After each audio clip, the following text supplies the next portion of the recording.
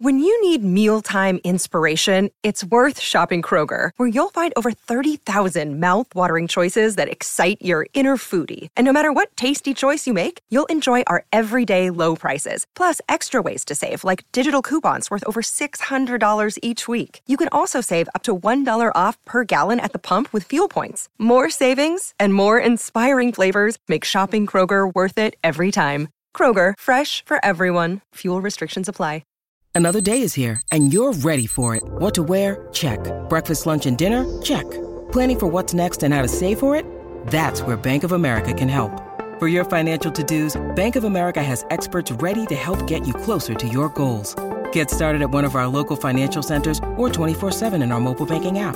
Find a location near you at bankofamerica.com/talktous. What would you like the power to do? Mobile banking requires downloading the app and is only available for select devices. Message and data rates may apply. Bank of America N.A., member FDIC. It's got to 2-2 and we've still got more than half an hour to go, and here's Ozil. Lacazette. Ozil!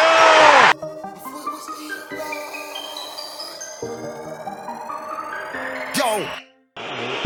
Could it went left, but it went right. Could it went wrong, but it went right. Said it was Ian, but it went right. Man, we get bars on sight. MVP in the night. Tell a negative to positive. We're heading for a classic in the paper final. Nothing the Braga could do about it. But I weren't seeing right. Man could have had that fight, but I moonwalked on sight. Man had to grab that mic. You're not gonna spit this time. Trying to work with a good energy. Man gonna work with a bad man vibe. None of these guys can't do it like amazing. I. It's Man Aaron can't push me and Ramsey. take my shine. That's foul. Man are That's the offside. response of Red card, Arsenal. man crossed the line. Score for my team anytime I play. Boy, better know when man's Chelsea inside. Man can't say I get pushed simply with floor, but you can ask Ian, lost he their knows I focus in the joy of equalising. Cool. Hello, welcome to another Touchy Gooners podcast. My name's Lewis. I'm joined this week by two regulars. We've got Shabs and Nigerian Dan. How you doing, gentlemen? Yeah, I'm good. And we got Jess, the AC gaffer. How you doing, man? How's it going, guys? I'm very glad to have got the call up for Touchy Gooners, one of my favorite shows online. So I feel privileged to be here. Thank you for having me. Oh, you're welcome, mate. It's very lovely to have you as well. Do you want to get your first plug out of the way? Do you want to do might as well make it a nice little segue into it. Not subtly done, Well, mind guys, you. thank you. For those of you that don't know me, my name is Jess, and I'm part of the Armchair Gaffers podcast. Shabs, why are we laughing? No, because you're so good at it, bro. You're so good at it. The whole thing. It's called I'm learning from you. Tell me a bit about the Armchair Gaffers podcast, Jess. So, guys, if you like level-headed, thought-out football debate, come to the Armchair Gaffers, subscribe. At the same time, if you like hot-headed, reactionary podcasts, come to the Armchair Gaffers and subscribe. We have it all because we know it all. That's Armchair Gaffers. We're out Mondays, Tuesdays, and Wednesdays with the live stream. Also, I have my own show called 1v1 where I interview personalities. I've done Joe Bayer, I've done Andrew Mensah, and I've got one coming out on Friday with Anita Abayomi from Sky Sports and The Athletic. So make sure you tune into Armchair Gaffers 3, 4, 5, 6 times a week. Who knows? Because content is king. Nicely put. And I don't like Shabs. No, Hey, none of listen, us like Shabs. None of You're, us move, like you're Shabs. listen. You're moving like Suge Knight with it. Like, come. Well, at least we could start the podcast in good spirits, because I don't think by the end of this podcast we're not going to be particularly in good spirits. So, Jess, since you're the it's your second appearance, isn't it? You've been on the Touchline main pod before, and you've been on Touchy Gooners before, right? Yep. So third kind of. So third, yeah. So your third Touchline appearance, second on Touchy Gooners. Tell me a little about your expectations heading into deadline day and the final days coming up into deadline day. Did you expect any business to happen? I expected Edu to explode. I think the common theme in past windows has been a surprise from Edu. I think the Pepe signing a little while ago was a bit of a surprise because of the price tag. Odegaard was a bit of a surprise-ish, not, but we've had signings, so I expected something to come out of the bag. I expected the window when we signed those 5 players. Was it Arteta, Mertesacker?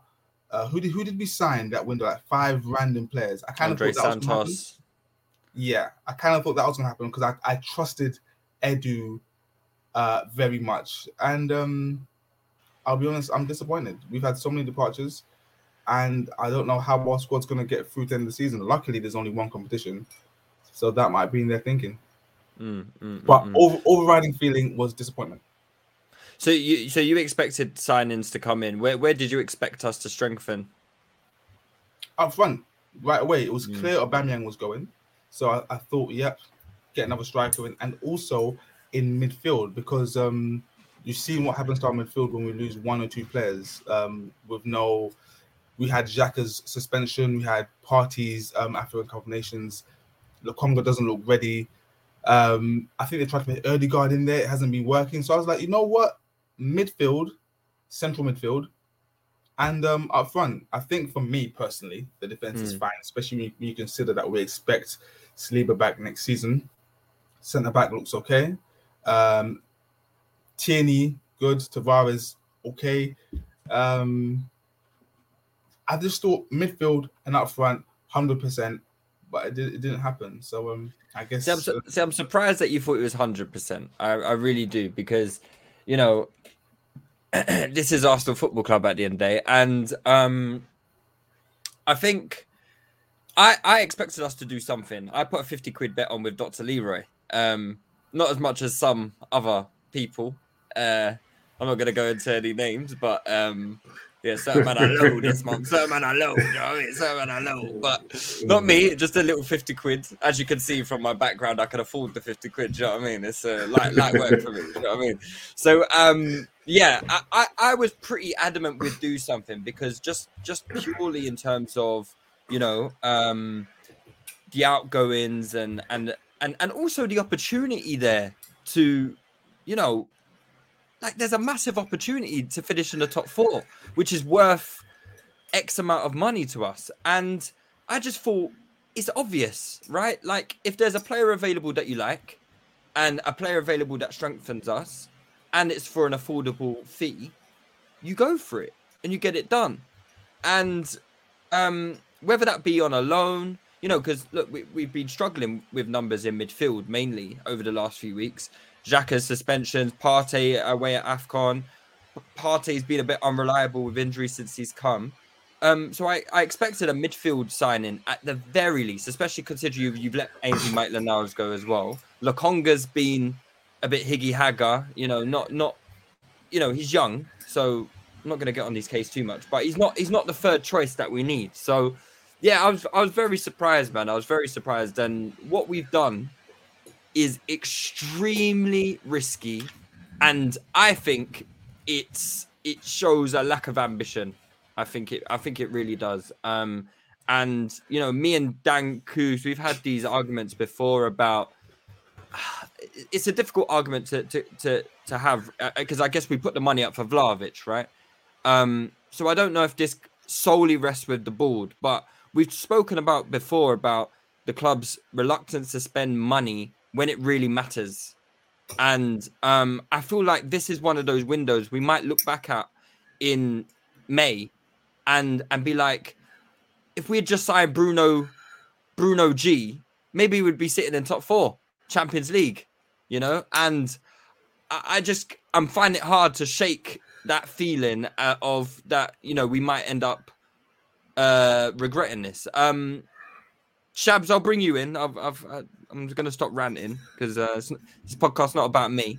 Shabs, you were less adamant than me that we were going to sign someone. I can't remember your exact feelings, but I don't remember you expecting anyone to come in.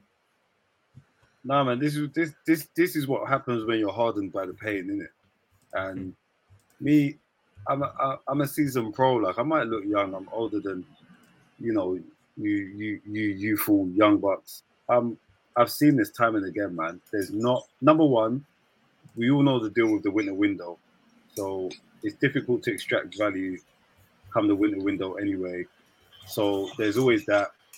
And then maybe if you're an exceptional football club with, like, you know, a sound sporting project or a sound director of football, then maybe you might run a 1-2 works I'll give you an example. I don't think Liverpool were looking to necessarily be active in the winter window, but where the opportunity arose, they pounced. They've been tracking my man for a little minute. They said, no, we can't have this youth going to Spurs. Let's get active. Boom, they swiped. But that's an ambitious sporting product with a very shrewd director of football. We have Edu. So, again, another factor working against us and in our favour. But free or C, I've seen this time and again,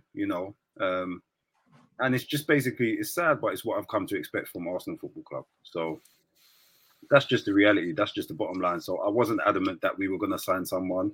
I think a couple of days before the end of the week, basically when the Vlahovic stuff really fell apart, which was like the third week of Jan, a week before, I said, that's it, guys. I think we're done. Unless we activate the release clause for Isak, which I thought was possible. I didn't see us signing someone.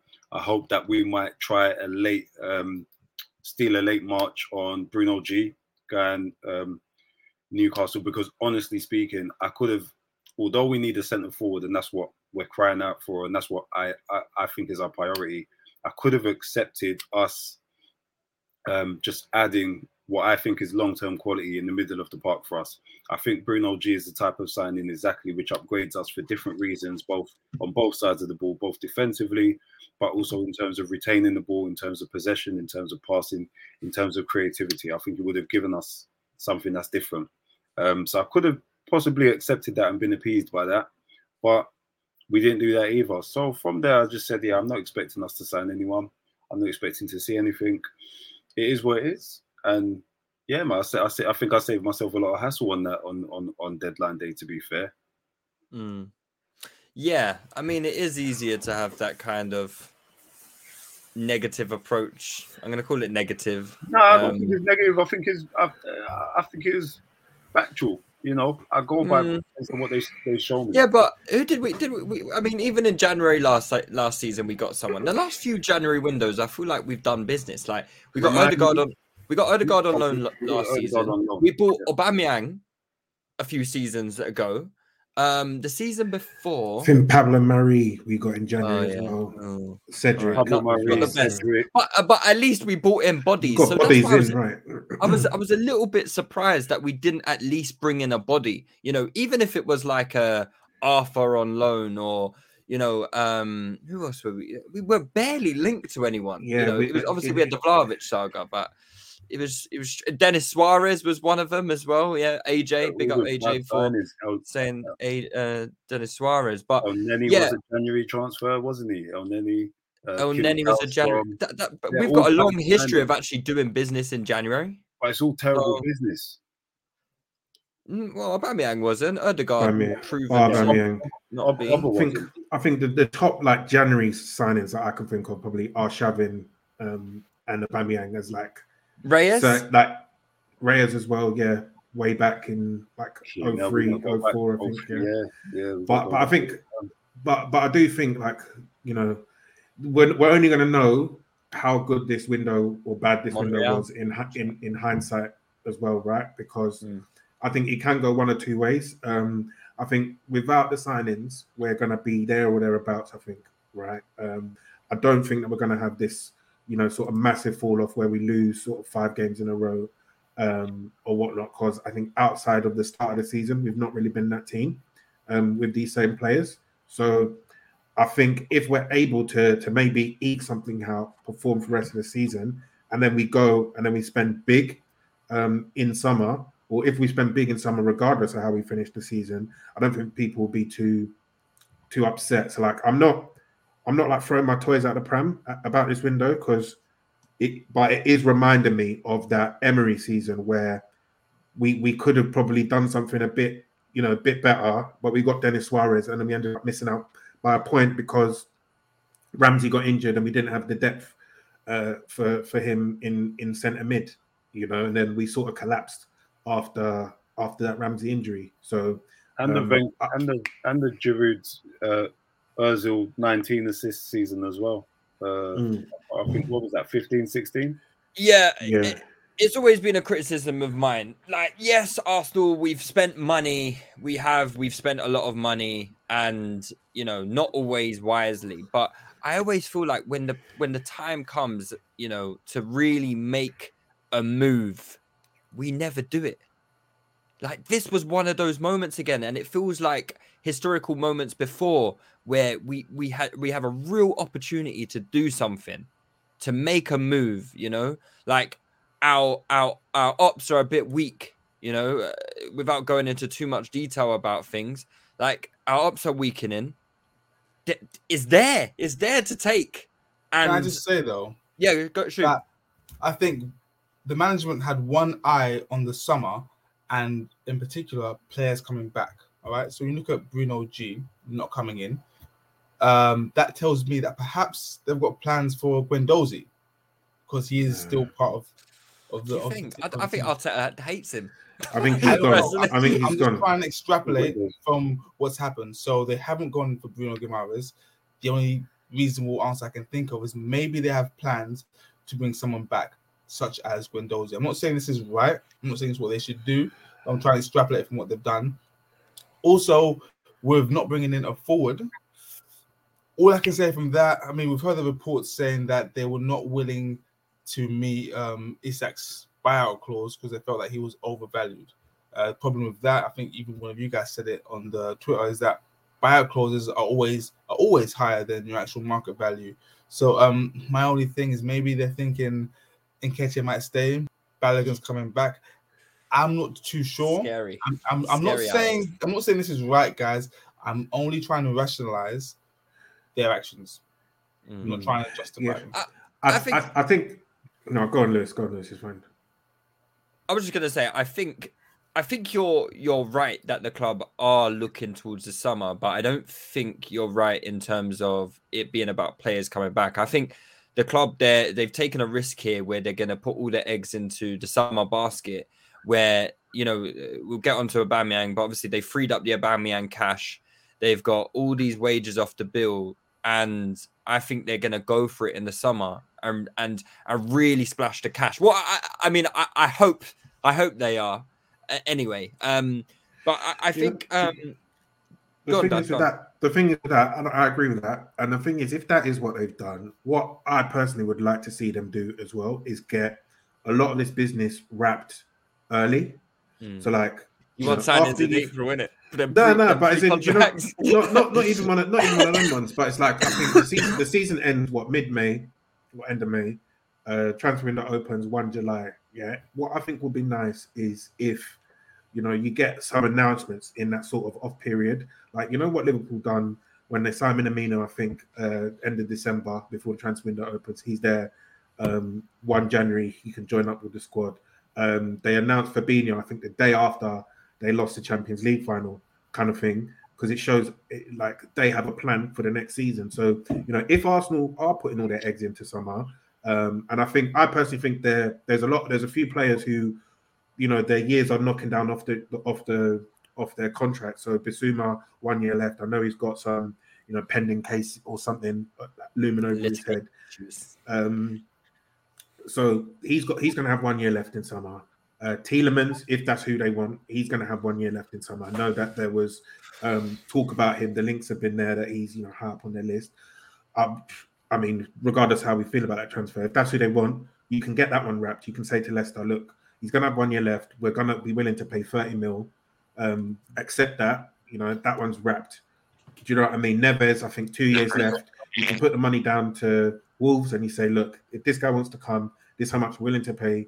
You can get that deal done, that kind of thing. And then whoever your striker is, maybe if it is an Isak that you're trying to get at a reduced fee, maybe that one does take a little bit longer to negotiate because he's got that release clause. There might be some competition, but I think they've given themselves a lot of business to do in summer. Oneni's leaving, Nketiah's leaving, Lacazette's leaving. Maitland-Niles is going to have 1 year left. I think Bellerin, Chambers is gone actually. Bellerin, he's coming back from his loan. Kolasinac is gone, but I think Pablo Mari is coming back from his loan and stuff like that. So there's lots of business that we need to get done.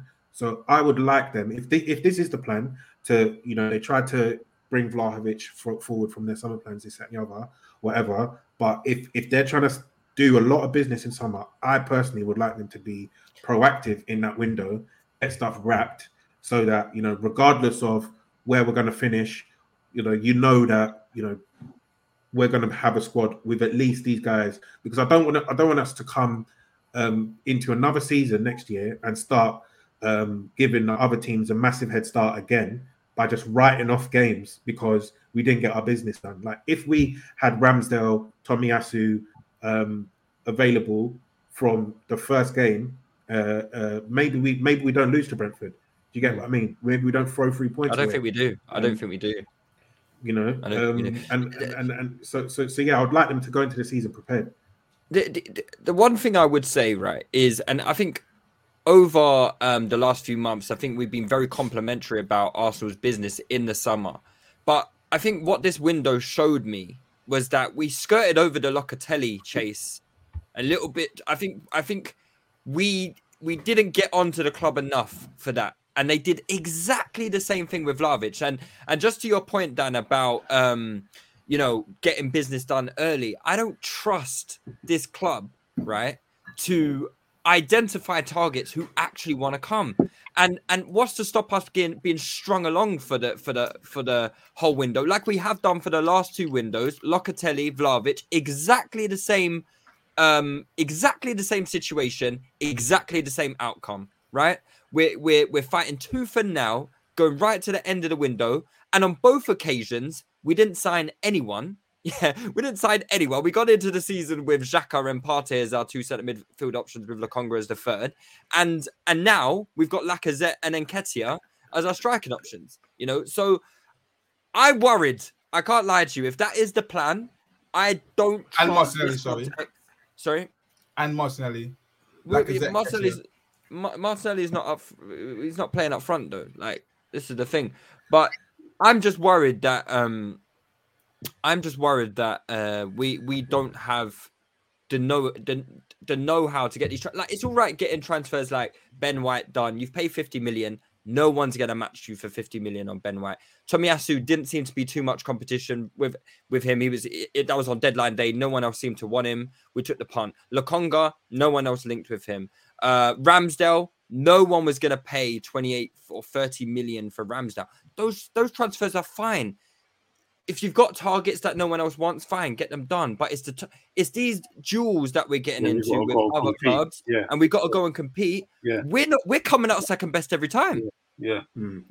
And yeah, I think you're spot on. Look, the bottom line is that the clubs, no club's gonna tell us their targets and tell us these are the play X, Y, and Z is who they're in for, definitely, blah blah blah. I don't think Arsenal will do that anyway. I think, we as fans kind of demand it. We want to know everything, don't we?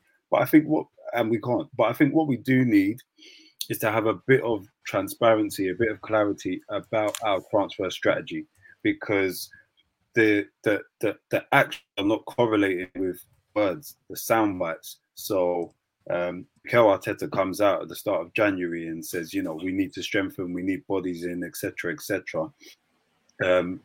Fine, you could say Edu made attempts, but the attempts were feeble. He tried to sign. The indication and the evidence is that they tried to sign the central midfielder on loan, in Arta, weren't successful, didn't have a plan B, didn't source a contingency, for which I think there were options and different solutions. I think there's a short-term solution which can be struck all the time for different types of players, maybe a player who's out of favour at a club, blah, blah, blah. And similarly with a striker. I think we heard about Vlahovic being on our radar all this time, pursued him for such a long time, spent too much resource, I think, allocated too much resource to trying to secure his signature in January. That didn't work. And when that worked again, it felt like we were lost and scrambling. So the indications there and the action suggest that we were after two players, because we needed to strengthen in two areas. Yet we come away with nothing. So I think the strategy for me is not very clear. And then again, the strategy in terms of offloading players for me is one that has been horrendous at Arsenal Football Club.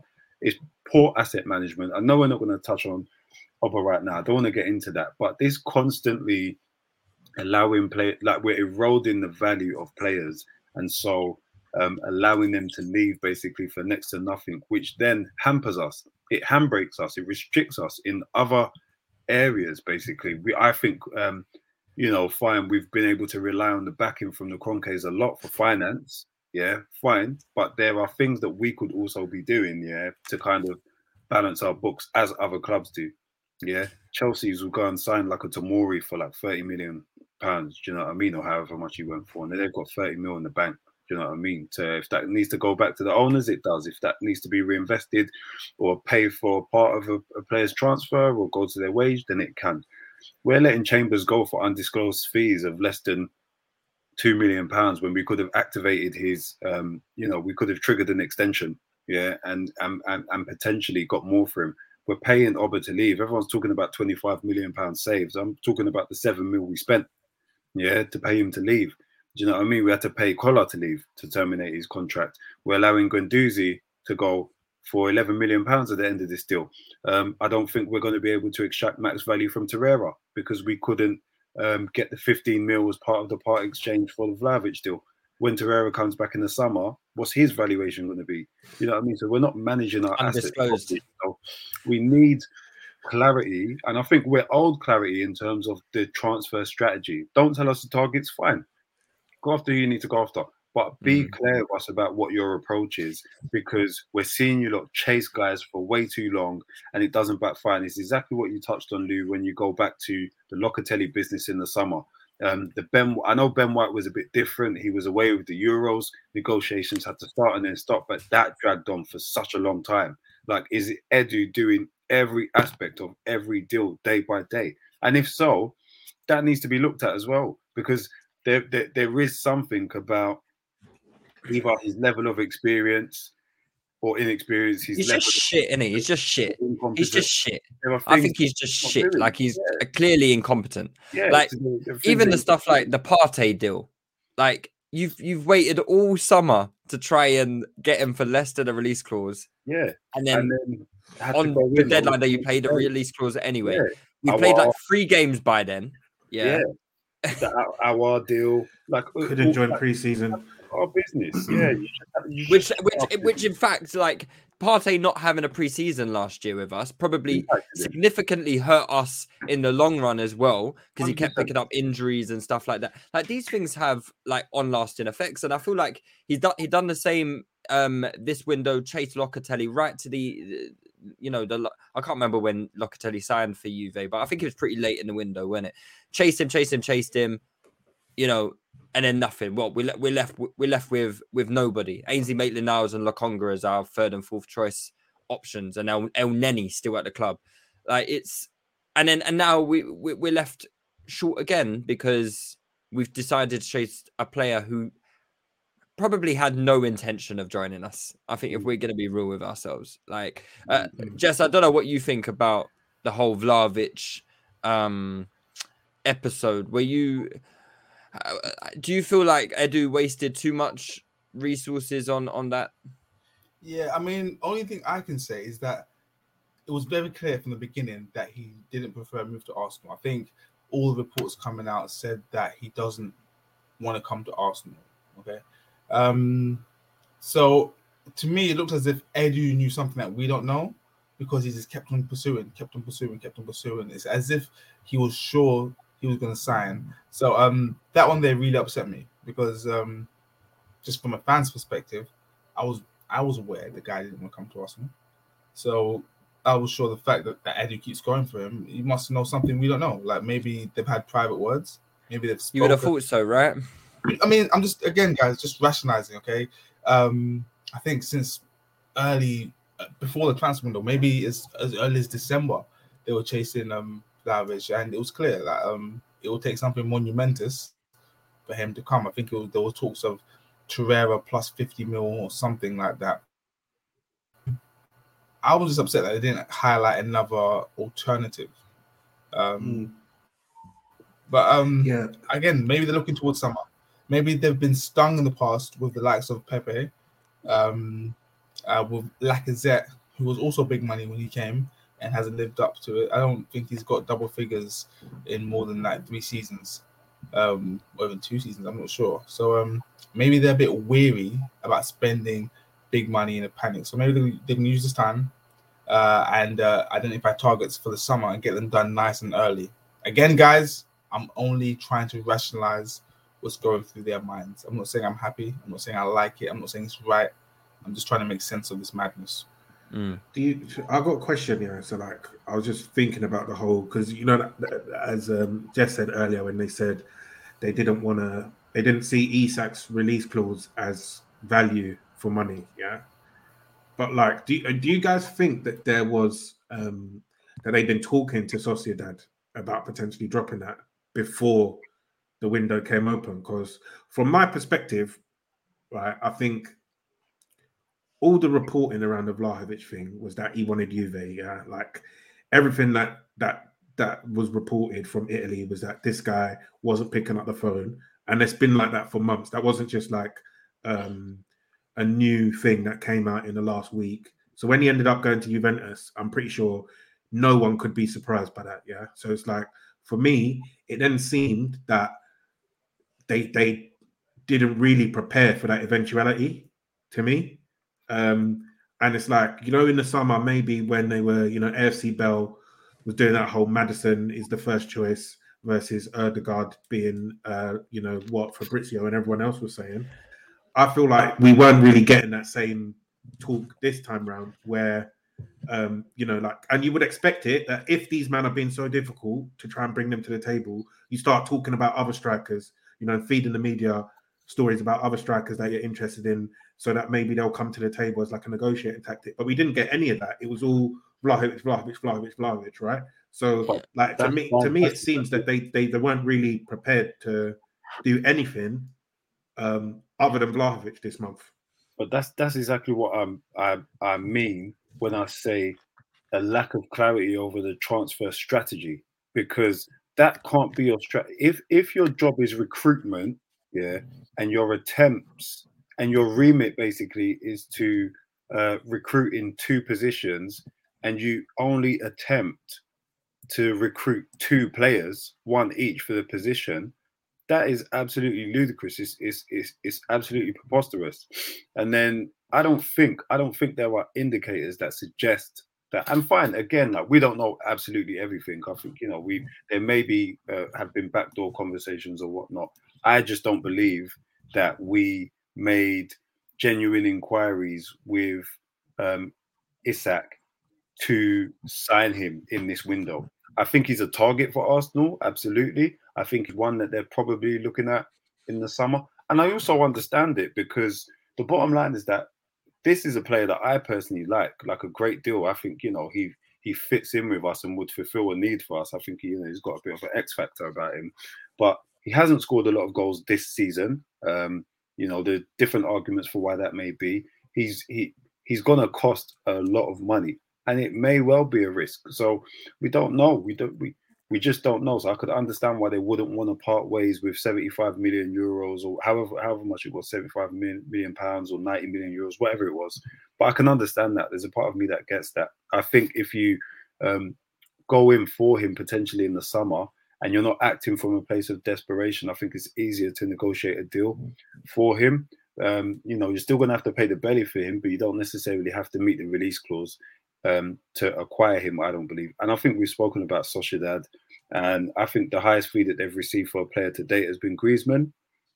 You know, I think, which was like 40-something mil, 48 million it might have been when he first moved. That's higher than our highest transfer received, which is only 40. Yeah, so I think, you know, they'd be looking at, like, you know, 60 mil, 65 mil. I don't think it will be far off from what that release clause currently is, but I also don't think we'd need to pay as much. I also think Arsenal would have the benefit of working out and negotiating some sort of payment structure, because I don't believe that they're shelling down all of that money. And I think that's what it's about, and that's what it comes down to, really, for him. I think he's definitely an attainable player. I think it's about the conditions and the structure around how you make the payment for that player to complete on the deal. But remember, in the summer, he'll have a year less on his contract as well. So that's also a factor in Arsenal's favour, somewhat. So Go on, just. Guys, there might also be good value in signing players in the summer as opposed to winter, and not just monetary value. You guys mentioned earlier how us signing Partey 3 games into the season and him not getting a pre-season probably hampered him and aided to all those injuries. So perhaps Arsenal are thinking, maybe again, guys, just trying to rationalize, maybe Arsenal are thinking, you know what, we believe we have enough in our squad to see us through the end of the season and get European football. Okay, let's do that. And then in the summer, bring a player in nice and early, give them a full preseason with the squad and hit the ground running. So that could be part of the reason why they didn't seem so keen or so adamant on getting players in this window. Like you said, they had a target for midfield, which was Arthur. And then they had seen like one target up front, which is Vahalovic. So perhaps they were saying, we're going for these players, and if we can't get these players, we'd rather wait till the summertime, get players in then, give them a full pre-season and hit the ground running for 2022-23. What are your thoughts, guys?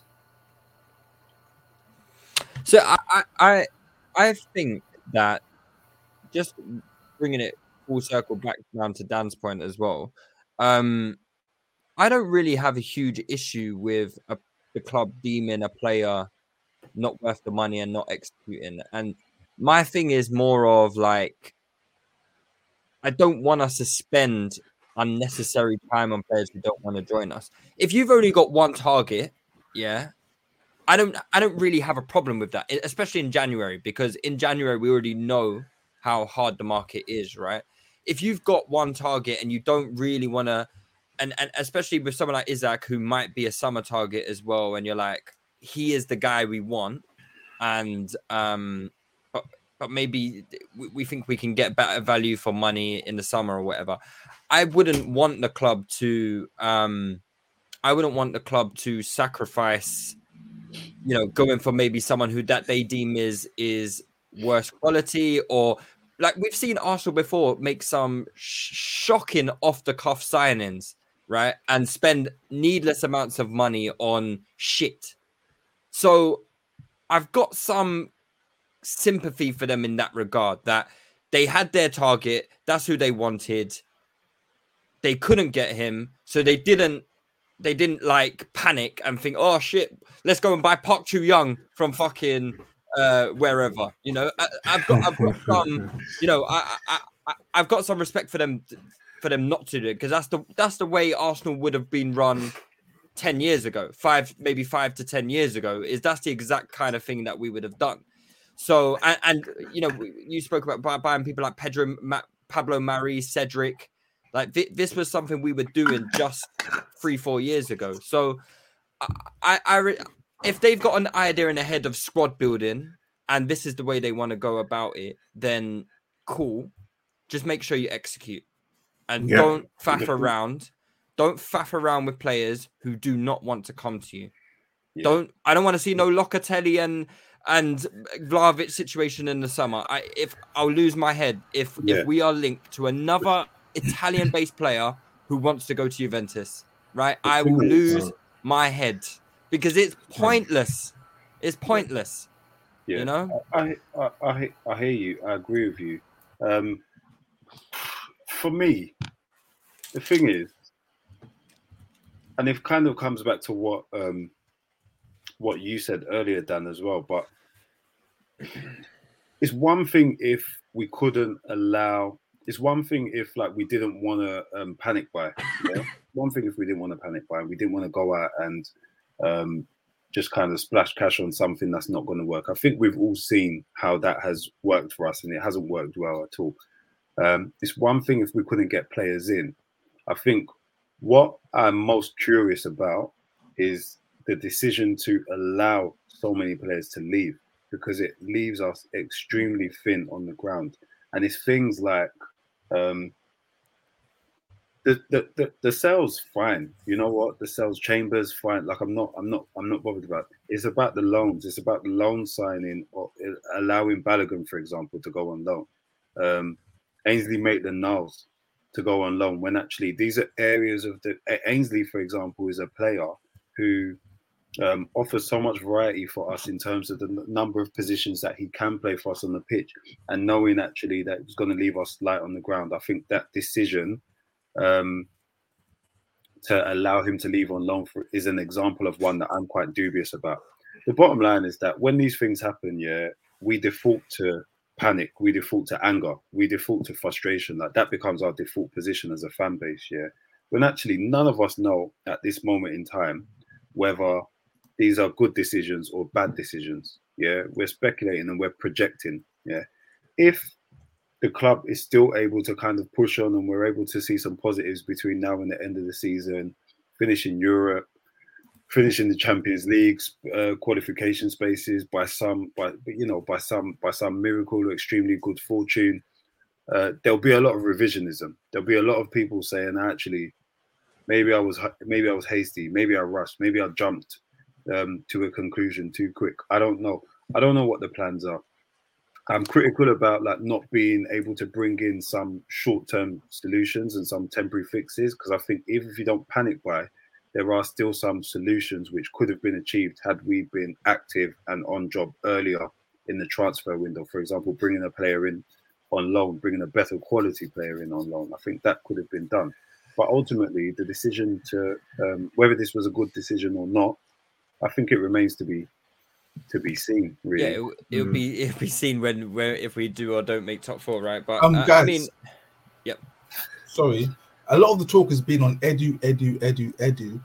What part has Arteta got to play in this? The reason why I'm asking is because I saw an interesting tweet earlier on saying that what Arteta is doing is trying to build a squad full of players, as opposed to having one big player such as Aubameyang. He's trying to have a squad full of players all working towards the same goal. So how much of our current situation is down to Arteta as opposed to just Edu? I think where I put blame on Arteta, or where I put responsibility on him rather than blame, to be kinder, is I personally think that he has prevented us from getting fees for certain players and moving on from certain players at various different points, right? So I think with Nketiah, Maitland-Niles, especially those two, they could have been gone, I think, 18 months ago for good money. Because I think Arteta, he sort of tried to protect himself against the worst, right? Which he seems to have, finally let go of doing this, which probably comes with experience. I think last January, Martinelli was just coming back, and Nketiah was set to go on loan or be sold, and I think Martinelli tweaked his back or something like that, and then we weren't sure how long he was going to be out for, and then he said no, Nketiah is staying, and then basically I think Nketiah appeared, twice for the rest of last season, when Palace were very much interested in him, and I think West Ham were very much interested in him last January. And I think what preventing Nketiah from leaving, I think he then put all the power in Nketiah's hands, so that in summer he's thinking, well, do I leave now? And he almost went to Crystal Palace, but I think he rejected them on personal terms, right? Because he's like, well, if I stay for another year, I'm going to get the bag, on a free. Whereas Dan, if you do, maybe Arteta didn't want to let them go because he was worried that Edu couldn't do his job and bring in reinforcements. Well, I'm saying I don't think we needed reinforcements for Nketiah and Maitland-Niles, because how much have they really played under Arteta? No, I agree. And even had we not, even if Ainsley Maitland-Niles was still here, right? I don't think he's playing. I really don't think he's playing. I think wasn't was it the Euro? No, what not Europa League, sorry. Wasn't Patino making the squad ahead of Ainsley Maitland-Niles? Yeah, I think that happened a couple times. It did happen a couple times. Ainsley Maitland-Niles, irregardless, Arteta's wanted him gone. There's something that's happened there. I don't know what, but Ainsley Maitland-Niles was never going to kick a ball again this season. That's why they let him go so early. They knew even they could have the worst centre midfield crisis in the league, in the world, right? They could have all their centre midfielders out. I don't think Ainsley Maitland-Niles plays. I think they had just agreed to let him go, cut the, they'd fallen out or something like that. Go play your football elsewhere. We don't want you here. And that was that. And I think the same thing with Aubameyang. All these players that they've let go, I just think they've looked at it and thought, you ain't playing again this season. Fuck off. You know, I've actually got a list of all the Arsenal departures from this season, and there's only one player that actually starts really. So Joe Willock is gone. He wasn't really a starter. Torreira's gone on loan. Maitland-Niles, Kolasinac, Chambers, Aubameyang, Willian, Guendouzi, Bellerin, Ranison, the goalkeeper, Reece Nelson, Saliba, Mari, and David Luiz. I mean, none of those people actually start. So fair enough, we've had a lot of departures, but these players are really, with the exception of Aubameyang, squad players. So is it such a bad thing? They weren't going to play anyway. So no, my issue isn't getting rid of players though. Is I think that some of those players and a lot of those players should have gone much earlier than now, and that would have allowed us to sort of accelerate much of this rebuild. You know, so I know January is a difficult month, but if you're getting 20 million in, you know, for one of these players in previous years, maybe you can go out and splash a bit and overspend in January without it hurting so much. Because I think I saw a tweet, you know, there's almost like 100 million plus in fees that we've missed out on from actual bids. So not even hypothetical values that, you know, are Nelson could go for 10 and Keita could go for 15 that people do when we're just sort of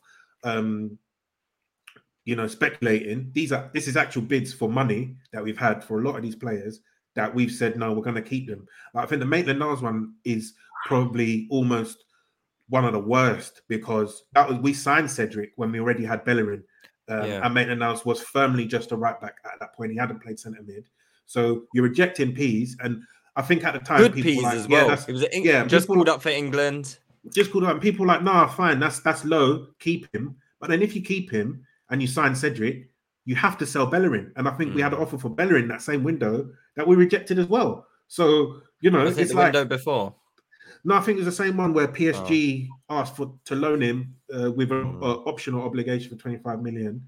And we said no. So it's like, you've had bids for 2 of your right backs, you're rejecting both of them, and now you got 3 right backs, you know? So it's like, you're sort of 4-4 like, with Chambers.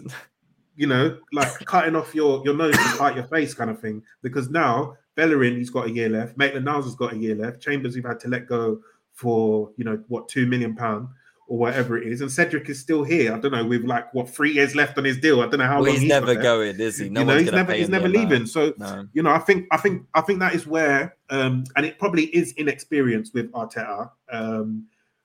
Because I think if you're new in a manager's job, in this manager's job, he has to keep his job, you know, and he doesn't want, you know, something like injuries or that kind of thing to cost him. But I think it's costing the club, and that's where you want someone like an Edu, who's also pretty inexperienced himself, to step in and say, no, right, you can't keep Nketiah if he's only going to play, you know, 200 minutes this season, which I feel like they've done this January. So I'm not upset. I don't have an issue with any of the outgoings that have happened. I think the only one that I would question is how early we let Maitland-Niles go. But as you said, Lewis, he's probably not going to play. And I think Shab said that in the group as well. But for me, I think Maitland-Niles could have gone the moment that Burnley match finished, and everyone would have been happy, and we probably wouldn't have, you know, potentially had such a bad January if he was available and fit to play in some of those games. You know, that is speculating and hypothesizing, but you know, I think when he's played this season, he's done okay in centre mid, and I think he would have done a job. So that's the only one that I'd question. And then even if you did let him go, that's fine. Let him go and play, because Jack and Partey came back. So yeah, I just think that's the only question mark I have. But the rest of them, yeah, let them go. That's fine. They're not going to play. Yeah. No problem. So let's move the discussion on a little bit, because we spoke a lot about, you know, the lack of incomings and a lot of outgoings. Let's focus on one particular outgoing, which is obviously the big one.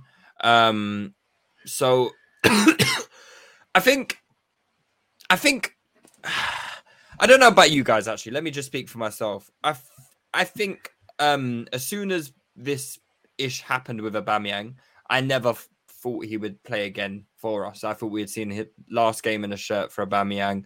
So this news that he has left this window to go to Barcelona doesn't surprise me at all, because I think there's one thing that we've learned about Arteta now is that he's very, whatever adjective you want to use to call him, he's very stern about what he wants. And if you don't fall into that, he's quite happy to show you the door.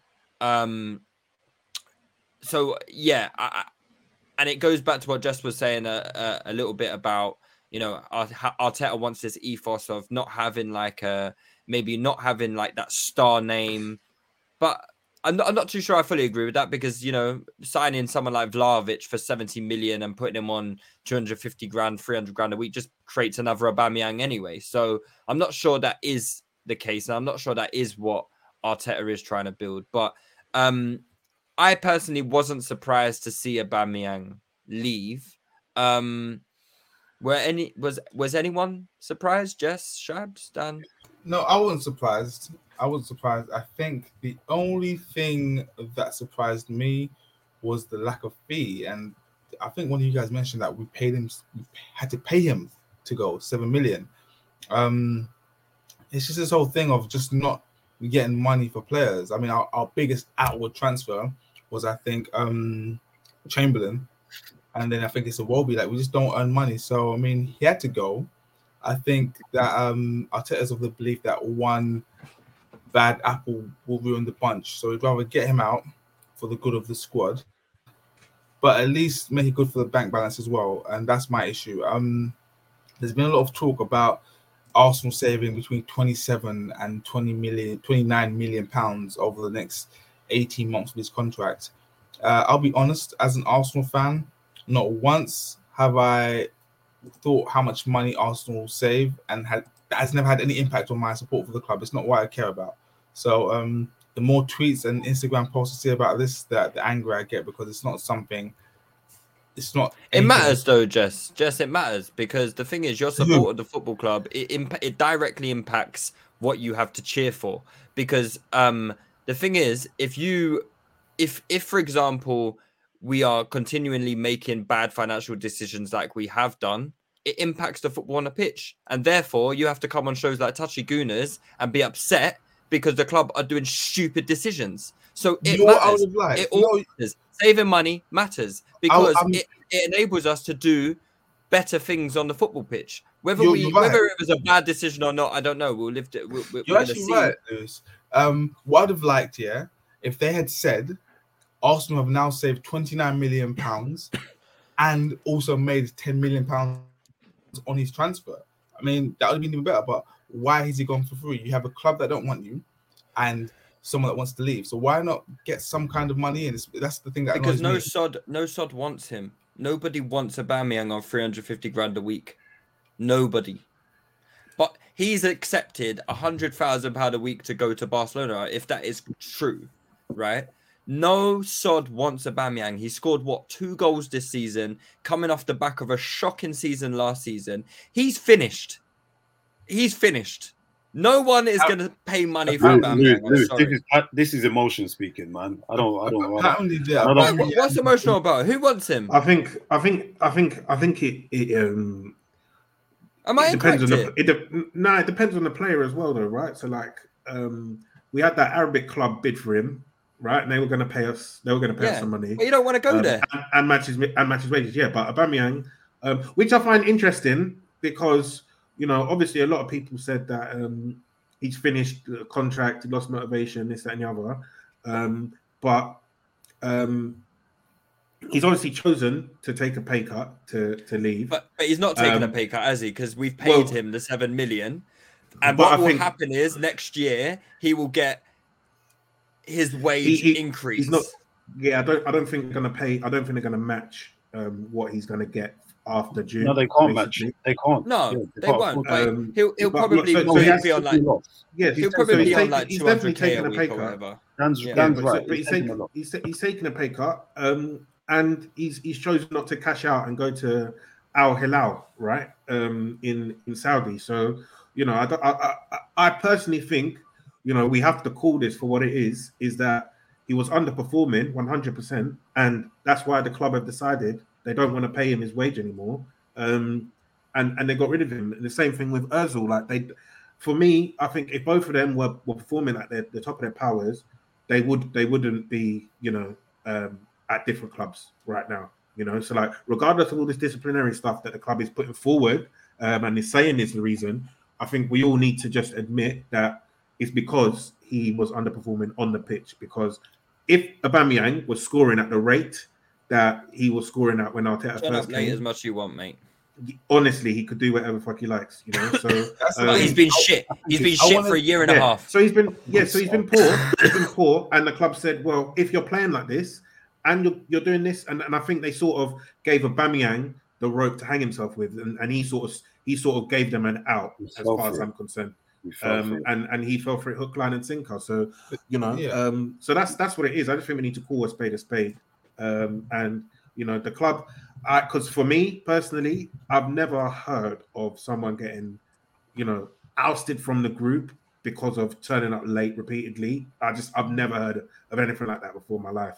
So I think we have to just call it for what it is. Go on. I know Jess wants to speak, but I do want to come back. I was going to say, guys, it's important for us to remember Pierre-Emerick Aubameyang for what he was. Okay, let's take away these last 6 months. And last season, that was 18. Yeah, I did that at the end. Like when he was playing football and motivated before the contract, he was a valuable member of the squad. So I just think we need to just try and remember him for what he was, and not let this. Because I genuinely believe Arteta killed him. I could be wrong, guys. I'm often very wrong. When Arteta came in, Aubameyang was playing off the left and it was working to begin with. All over the top to the left. I completely agree with you. We all hated it though, didn't we? No, we all hated it, but he was scoring goals. We all hated it. We were all like, play him up front. He could score goals from the left wing, so play him up front. Imagine how many goals he'd score up front. That was the argument. That was the argument at the time. But what I'm saying is that I think Arteta, I might be wrong, guys. Like I said, these are just my opinions. When teams clocked Aubameyang's game, ball on the left, cut in and try and put it up corner. That's when it died for him, and I think Arteta is partly to blame. So he is partly to blame, but he didn't kill Aubameyang. Aubameyang is just finished. We made a very bad decision, and I was for it at the time. I was for it. I said, give him the contract because we need him. But it was a massive risk at the time because we didn't know. We didn't know how he would fare in the long run. We made the wrong decision. I don't think anyone is wrong for being happy at the time of renewal. We did not want to lose, what was our best player. He absolutely dragged us, this horrendous Arsenal side, to a FA Cup final. We probably had no right to really win anything that season. You got us some silverware in recent history. For me, I do think what Jess is saying is important, and I agree with you, Jess. Like, rare sighting, me and you getting along. But Oba scored, was it 92 goals in 183 appearances for us? 163. 163. Oh, it's even better. Stupid numbers. That's a goal. Very good. That's a goal. That's like 0.6. He's 2 and 3. He's 2 and 3. Yeah, he's 2 and 3, which is what you want from your striker. Yeah, per game. That is absolutely fantastic. Playing for a team that doesn't create. Caveat that, and with 18 months of really bad form as well. Exactly. Caveat that with being one of the worst Arsenal teams in history. That his period in the team coincides with some of the worst personnel that we have had. Our most turbulent time on the pitch. All types of nonsense is going on. And he's been sturdy, really, and the only semblance of hope. I don't think any of us are wrong for wanting him to sign the contract at the time. I understand the difference of opinion, and I understand the people who were cautious and skeptical about it, and I was skeptical about it because everyone knew there is a potential to end up like this. The bottom line, he signed the contract. We were all delighted. I put it on Arteta for what happens after, because Arteta then didn't. His idea of of putting this top class finisher in a thriving environment was to surround him with players like Willian and a non-firing Pepe. Yeah, that's unacceptable. That is unacceptable. If Oba lost motivation somewhere along the way, can you blame him? I can't. No. I And can. plus, This guy was getting chances, yeah. He was getting like one chance a game. I've spoken about this on the pod before, saying that people were criticizing him for missing chances, and he did, especially this season, especially last season. He missed some chances. The reality was that he's getting like one big chance a game. We're all hanging on those misses because that's the one moment that he had to kind of make a difference in games where we're having no shots on goal and creating no chances. Where you get players like Salah, all the other top strikers, they miss chance upon chance. The difference is we don't remember the chances that they miss, and they're not as crucial for the team because the teams are creating shitloads more chances. Those players are scoring loads more goals, and the team are winning games. So for me, and the bigger thing for me, but my biggest issue is the way that we continue to allow our best players to leave the club. It's always under a cloud of just bullshit, and we're not. For these reasons, like, it leaves a bad taste in the mouth for us and for the players, and those players are not celebrated. And I think what they have done for us is often overlooked. And I think the bottom line is that he's carried us in a lot of situations. He scored a shitload of goals for us. He set a good example for me for way longer than there was any talk or concern about him being a bad influence or negative role model. And I think we all saw the impact he had on big sections of our fans. We all saw the impact he had on younger members of our squad. Saka, I think players like Saka, Martinelli, them absolutely love him, look up to him, and whatnot. So I refuse to buy this bad influence stuff. I think it's good that he's gone now, so we can kind of end this chapter. But I think that we also have blood on our hands in terms of the way that we deal, not just with him, but with our biggest names and some of our biggest players. And I think it's unacceptable because if I'm a big name, I'm also looking at Arsenal thinking, I don't know if I want to go over there. Look how they treat their young players like Saliba and Guendouzi, and then look how they treat their big names. Like, if Oba can score that much goals for them and whatnot, and this is how they've done him, like, what chance do I have? Do you know what I mean? So I don't know, man. I just think it paints a bad picture of us, and our management of players and our management of assets is poor. Dog shit. I'm in total agreement with Shabs. That's all I want to say. Again, that's twice in one stream that I've agreed with him. Probably be the last time. But, yeah. Go on. Sorry, dude. No, I was just gonna say. The reason I think we made a mistake with Aubameyang, right, was we fell into a trap of thinking that it was always going to continue. He was always going to pull us out of a mess. And I don't think we should, now that I look back, and it's easy to look back in hindsight, but you give people contracts, right? In order to, like, when you hire someone for a role and you give them a contract, you are giving them a contract because you expect them to perform to a certain level, right, for the duration of their contract. And you reward them with money to the level that you expect the job to be done to. And we were not given Aubameyang a 3-year contract, or whatever it was, 3 year or 4 year contract. I can't remember. 3-year contract. We were not given Aubameyang a 3-year contract, expecting him to perform at the same level we had done for the previous 3 years for the next 3 years. If we were, we're thick as shit, because, you know, that was never going to happen. He was going to be 36 come the end of his contract. He was never going to be the same player. You should never, ever, ever, ever, and I think that's a lesson that the club needs to have, we as fans need to have as well. We should not give players contracts just because, you know, they've had a great season and, you know, they carried us. It needs to be about what they're going to produce in the future. And if you're going to pay someone 100, one second, let me finish. If you're going to pay someone 350k a week, right? They need to be able to. You need to have complete confidence that they're going to replicate that form over the next 3 years of that deal. It's so hard to predict, though, Lewis. That's the only. No, it's not. Do you know why it's not? Do you know why it's not hard to predict? Because Aubameyang was 32, 33 when we gave him the deal. No, that's not hard to predict. He was 30. He was 30. When we gave him the deal. He's 32 now. He's 32 now. All right. Yeah. All right. Okay. So the thing is, right? It's I completely get what Lewis is saying, and I just think we've done this in the past with, I think, not just with contracts, but just with signings as well. And I think we don't necessarily create an environment where you want them to succeed. So I think when you sign someone for 350k, they are now the star of your attack, yeah. And your plan is to get this person into positions where they're going to thrive, right? And I think Aubameyang, he probably was playing the best football he's ever played prior to that contract, because he was playing for a contract, right?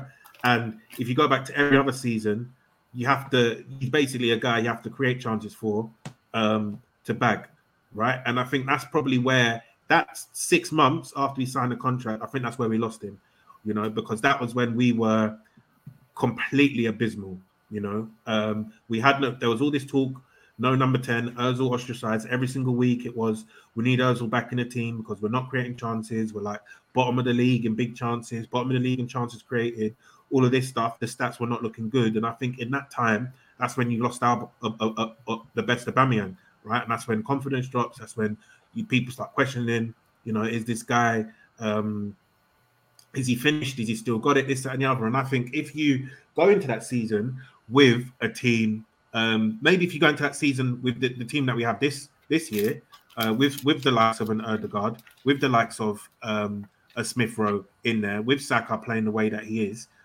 maybe you don't lose Aubameyang the same way that we did lose him. But I think that's a problem that we've done before when we had prime Ozil, when we had prime Sanchez. Go and get them a number 9 that they can play off, that will score the goals from the chance that they create.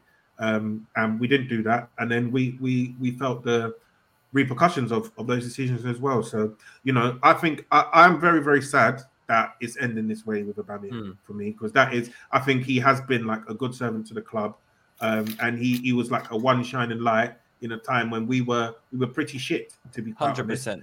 And it felt nice having a player that you like when we used to have like Van Persie and or going back, obviously he's not as good as Henry and your Bergkamp and stuff like that. Just game winners. Your Sanchez game winners. It was good. It was nice having that player on the pitch that you could rely on to be like, don't worry, we're playing shit today, but Obba's gonna rest. He might just pop up. Do you know what I mean? With something nice. It was nice. Oh, Obba scored again, and I was Aubameyang's biggest fan. And I was doing hella defense for him when he joined. We had all the skeptics saying, "Oh, he's coming from the Bundesliga, can't play against low blocks." Yeah, you can't play against low blocks. We had that all on the Touchline Fracas pod when Aubameyang signed. People were predicting him to struggle. And you know what? He didn't struggle. He absolutely killed the Premier League in a shit team from the left wing, and he did his thing, man. And you know what, Jess, you are right. We should recognize how good a player he was for us. So I do want to, before we move on a little bit, I do want to get everyone's favorite Aubameyang moment. And I think that would be quite fun to reminisce a little bit. Can we go further than Arzu? Can we go further? Can we get any better than that? I'm not gonna lie. That 4-2 against Spurs was quality when he done that first time finish from Ramsey's pass on the right, and he whipped it round Lloris. Yeah, because I was at that game, behind the goal as well when that went in, and that was superb, man. Because you saw the curve on it, and the Emirates was proper rocking that day. So that was a great highlight for me, man. He played sick that day. Mm. For me, it has to be the FA Cup winning goal against Chelsea. Mm. Who did he sit down? Who sat down? Zuma. Yeah. That for me has to do it. Yeah, it's the same for me, man. Just took it off. I think is that moment, it's what it represents, what it resulted in as well. For me, that might have been him at the pinnacle, of his Arsenal career. And if we go by the conversation that we've had here, it kind of went down shortly after that anyway. So, but I don't think it gets better than that. Scoring a goal in the FA Cup final to win it for us, knowing that meaty side that we had, I've got to have that there for me. Yeah, it's hard to look past that moment, right? I know there were other good moments. Like AJ Sings just said the Oba hat trick against Valencia. I remember that day because I was at football. I was coaching, I think, at the time, so I couldn't watch the game. And it was a game where I can't remember did we win I can't remember. Did we win the first leg? I can't actually remember now. Yeah, but it was a game that I expected us to lose. Were we 2-1 up? But I remember thinking, we're going to go out tonight. I can see us having a really smelly night in Valencia, and I think we were like 4-1 up or something. Or I can't remember the actual score. And I remember thinking, bloody hell! And then I saw the quality of the goals. That hat trick was one of the best hat tricks I've seen from an Arsenal player. It really was outstanding. It was up there with the best. Bro, so that's the one away game I've been to that we won, yeah. And I didn't. Well, you went to the Valencia game, did you? Yeah, I was there. I didn't get to watch the match, yeah.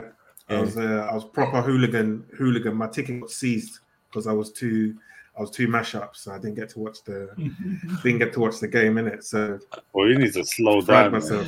You need to relax, know how you feel.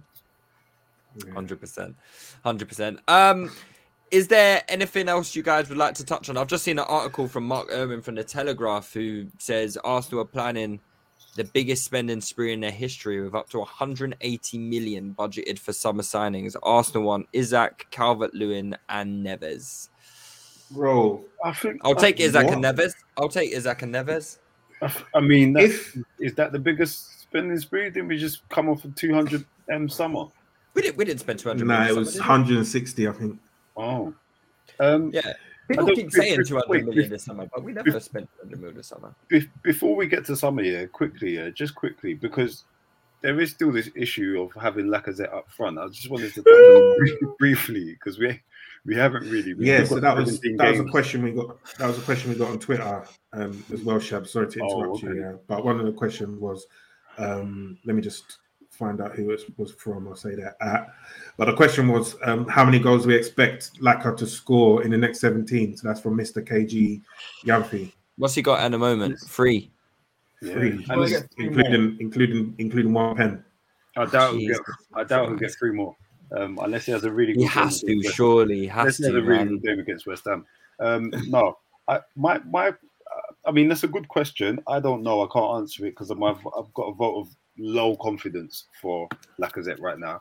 But I suppose I was going to ask a question as well about internal solutions up front for Arsenal. So maybe you lot could just give your view on my question after. But I'm thinking about Pepe, Martinelli, and there's talk about ESR in the false 9.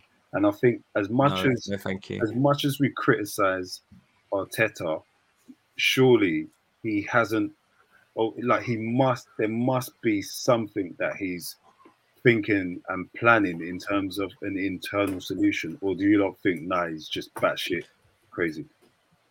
I don't see. The thing is, right? We look around us, right?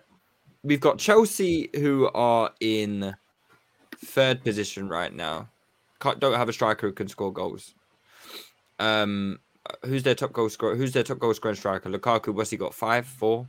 I don't know. 4 goals, I think. Yeah. 4 goals. Him and Kane. One more than Lacazette. We've got Spurs. We've got Kane, who hasn't been firing this season. I expect Kane to score a few more from now to the end of the season, right? Yeah. I don't think it's imperative that we have I don't think we need Lacazette to score goals to get in the top 4. I think we can get in the top 4 with Lacazette scoring. My thing 6, against 7. Lacazette is how much time everyone bigs him up for his link up play, up play, but it's the amount of time the amount of chances he misses, the amount of things that could have happened, but he's got a baggy first touch, can't hit the target. He does a lot more bad than good for me. And I think a player with just a little tiny bit more quality.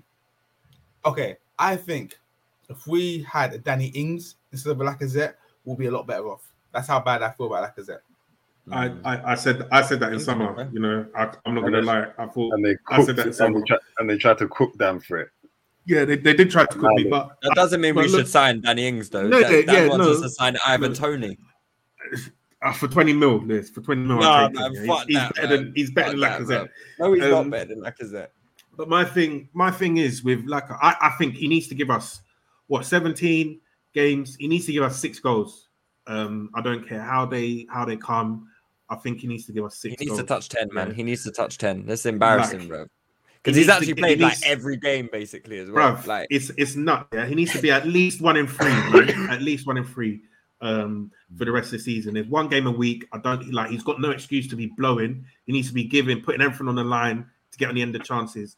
So he needs to give us at least six goals. I think 7 would be nice, including a couple pens or something like that. Yeah, but yeah, I think in terms of internal solutions, I'm not too sure that the options that we have are good enough. I wouldn't mind seeing Pepe up front. I'd like to see it in a game.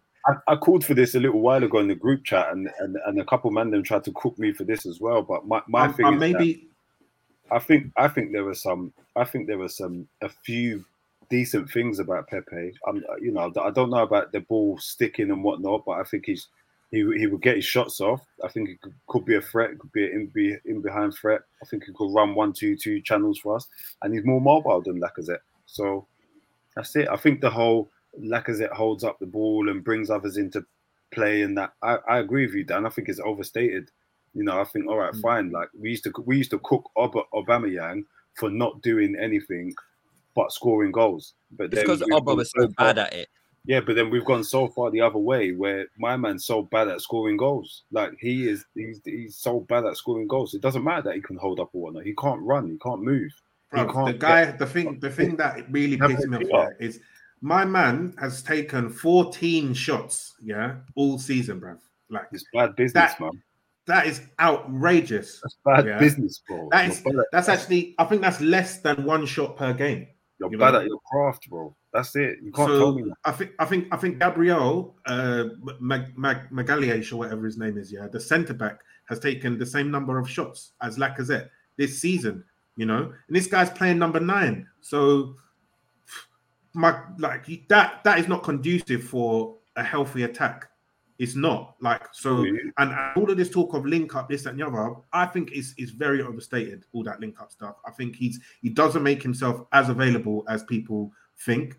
I think there's been a few games where Aubameyang has played up front and has been more of a focal point at times. So you see that Ramsdale pass to the striker. How many times have we seen that since Aubameyang's come out of the team?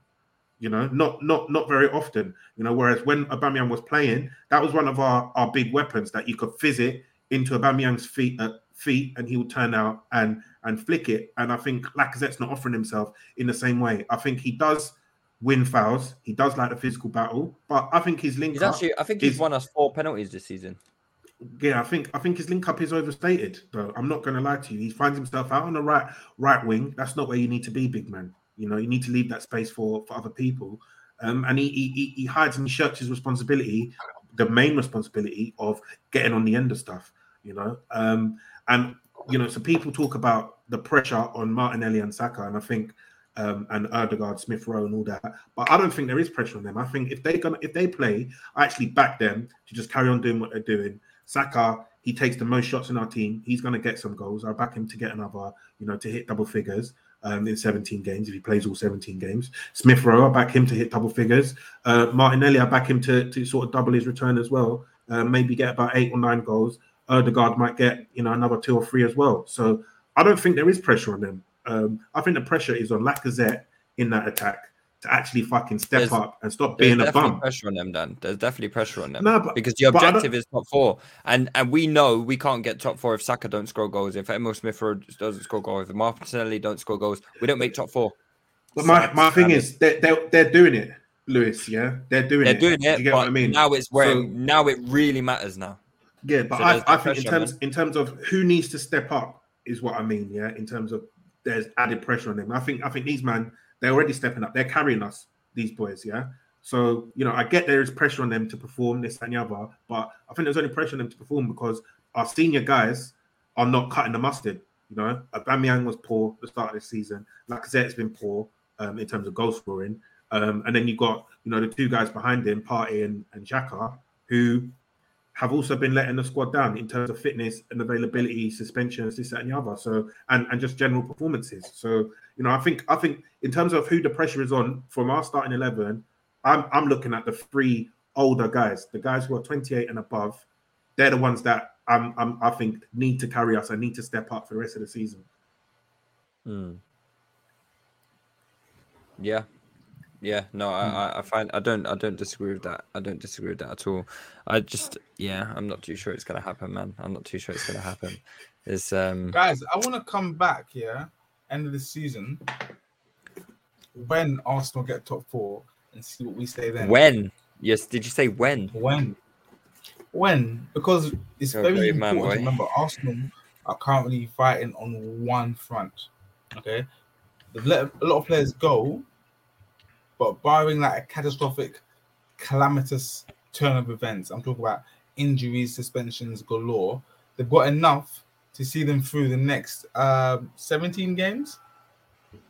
They've got enough, guys. No FA Cup, no Pilot Cup. I think no I do agree with you. This is basically the team that's been playing all season anyway, right? Like Aubameyang's not contributed anything, so the team hasn't changed. The team is the same. The team is the same that has got 30 whatever points it is now, and with a game in hand. Yeah, game in hand, FC, la la la. But if we win our game in hand, we go fourth, right? It's the same team. If it's the same team that if we win our 3 games in hand, which we're only 2 points behind Chelsea, yeah, fine, whatever we make of these game in hand things, right?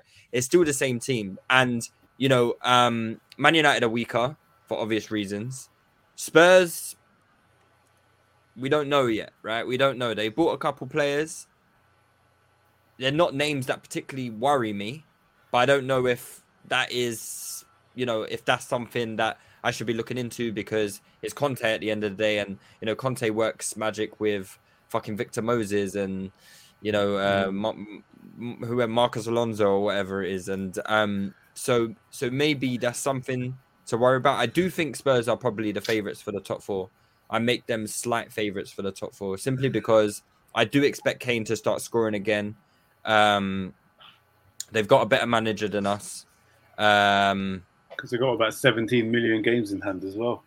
Yeah, but they haven't really. They've only got one more game in hand than us. Yeah, and they're still in the FA Cup though, so that can be. Yeah, but we know stress. they're going out because they never win any trophies, don't they? So they'll be going. Yeah, the thing is that I just think we have to look at these fixtures, and obviously with this 1 game a week thing, I think there's a lot of points still to be won. Yeah, so I look at the home games that we have. We've got like in terms of hard home games, we've got United and Liverpool to play from the big 6 teams, and Chelsea the rest as well. of we've got to play them away. Oh, sorry, right. At home. Yes. Sorry, yeah. Our run-in is favourable. Yeah. Yeah. So then, otherwise, our home games, right? We've got Brentford at home, Leicester at home, Brighton, Leeds, and Everton at home, right? And I think there are some difficult games there, but I expect us to win the majority of those, bar those big games where there might be a draw. But United at home, we've been quite good in recent times, and Liverpool, they tend to give us a good game there. So and then in terms of away games, we got Watford away, Palace away, Southampton away, West Ham, Newcastle, Spurs, and Chelsea. Right. So I think it's pretty balanced. That there's sort of 2 very difficult games at home, 2 very difficult games away, and the rest, I think we should really be favourites to pick up the points there. Do you know what I mean? So that's the way I'm looking at it. 17 games left. In my maths, I've done. We need 10 wins to make top 4. 10 wins and a couple draws. I think 68 points. 68. I think 68 gets us top 4. So I think if we can win 10 of our, it'll be scraping it. But I think 10 from those 17 is definitely doable. And if you think about it as well, I think we're level on points with Spurs. They have 1 game in hand, right? And I think like if you put everyone on the same games and everyone wins their games in hand, I think Spurs are the ones that are fourth. We'll be fifth. Spurs would be third, actually. I swear. All right. Okay. Yeah. So, and we'd be just outside in fifth, 2 behind Chelsea. So we need to get one more win versus both those clubs. Yeah. So even if we don't get those 10 wins, but if they get 9 and we get 10, or if they get 8 wins and we get 9 wins, that's enough. So, I think we just need to make sure that we stay in touch and beat the teams that we need to beat. And I personally think, even though I'm disappointed with the transfer window, I don't think it's terminal to our season at all. I still think there's a lot to play for. And, if you're looking at that Burnley game as well, potentially, if you have Xhaka and Partey there, or Pepe to come off the bench, we might win. We probably win that game, So even if there are sort of tough ones, we're scraping it. I think we've got enough with everyone fit to win most of these games. So, I still have faith. I still have faith. I'm not normally the positive one, but I definitely don't think this season is over at all. Before we wrap things up, then let's get some mid-season predictions. Then Dan, you're saying we're going to finish fourth, yeah? I'm not saying that, but I think where we finish. Give me a number. I think fifth. I think fifth is where we're going to end up. Okay, fifth. All right, Jesse, you've already said fourth, right? No, yeah. So I'm thinking Chelsea are going to have a massive slide, and Arsenal and Tottenham to get third and fourth. Wow. I mean, they are on a slide. They are on a slide. Like they're a lot closer to the top 4 race than they would like, and like I said, with those games in hands, I'm not gonna lie. I would love Chelsea to finish outside of the top. Oh, it'd be lovely. Meads was saying on the pod that, I'd be content if we finish fourth. No, you would not. I need that. I need that because I'm not gonna lie. Obviously, Spurs are the big rivals in that, but I just hate the way Chelsea been talking this past sort of since winning the Champions League, puffing out their chest, doing the madness, talking about the manager, talking about the players, this, that, and the other. If they finish outside of the top 4, I'm dunking on Bearman. Shabs. I think fifth, No, I'm lying. 6th. Who's going to finish above us? Spurs, United. Yeah, I think United. I think the top 4. I don't think the top 4 changes very much from what it is right now. I don't think there's going to be a lot of points in it. By the way, I think it would be a goal difference or something. Yeah, not even that. I think we're looking at like between 4th and 6th, 7th. I think we're looking at like a 4-point split, maybe 5 points max. So I don't similar to last year, to be fair, wasn't it? Yeah, I don't think there's going to be a huge difference. I think this is the level of competition we're seeing now in the Prem. Like you've got Villas who are improving. I reckon Newcastle will obviously survive and take some points off a few teams unexpectedly at the higher end. But I think like teams like Aston Villa as well are going to cause some problems, and I think other teams will continue to take points off of each other. I think City are probably going to drop some points as well to some of the bigger sides, to some of the lesser sides. They're going to focus on Europe. They've pretty much wrapped up the league, so I think there's still loads to play for. There's loads going on, but yeah, I think there'll be a split of 4 or 5 points from 4th place to 7th, and I think we'll finish 6th and not far off of 4th at all. And I think we'll all be furious, because we'll come back to this point in January. This deadly day. Yeah, and I don't think there's more to say than that. Well, I'm going to say 5th as well. I think Spurs are slight favourites, man. And I do agree with you, Shabs. I think it's going to be like, there'll be like 3 points between 4th, maybe 3rd, 4th, 5th, 6th. There'll be like 3-4 points in it. Because I don't think Chelsea are as imperious as they were. No. And I can definitely see them sliding in. And who knows? Maybe they finish 4th and maybe someone else finishes 3rd. I don't know, because they're struggling to score. That what do you call it? That game at Stamford Bridge is not a foregone conclusion at all. When we play them, their form at home has been quite poor of late. That's where most of their draws have actually come. I think that Spurs win was probably their first win in a while. So, if we can give them a game there and maybe get something out of it, that drags them right into it. All right, cool. Let's call it a night because we've been going an hour and a half. I'm tired. My girlfriend, she's causing me trouble in the background. She wants me to come on. She's not. You can't see this on. It's not actually my sofa. It's not actually my living room. But yeah, she's not there. But Jess, give us your second plug. No. Oh, all right then. You sure you don't? It's free advertisement. Nah. You know what? All right then. What's meant to be will be. They know where to find you, K-Sera. Yeah, they know where to find you, innit? No, but thanks for having me, guys. Listen, I'm always up for a Touchy Gooners. Bear in mind, guys, a lot of things I say here, I'm just playing devil's advocate because I'm used to hosting as opposed to being a guest. So, honestly, my thoughts are not usually my own. I'm just playing devil's advocate. So, just indulge me. Indulged. Anyway, it was great having you. Shabs, Dan, big up yourselves.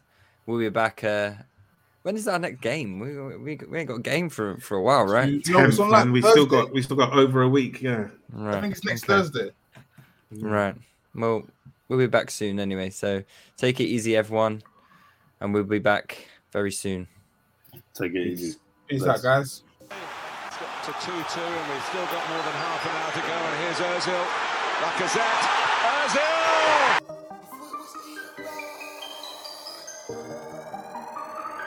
Yo, could it went left, but it went right. Could it went wrong, but it went right. Said it was Ian, but it went right. Man, we get bars on sight.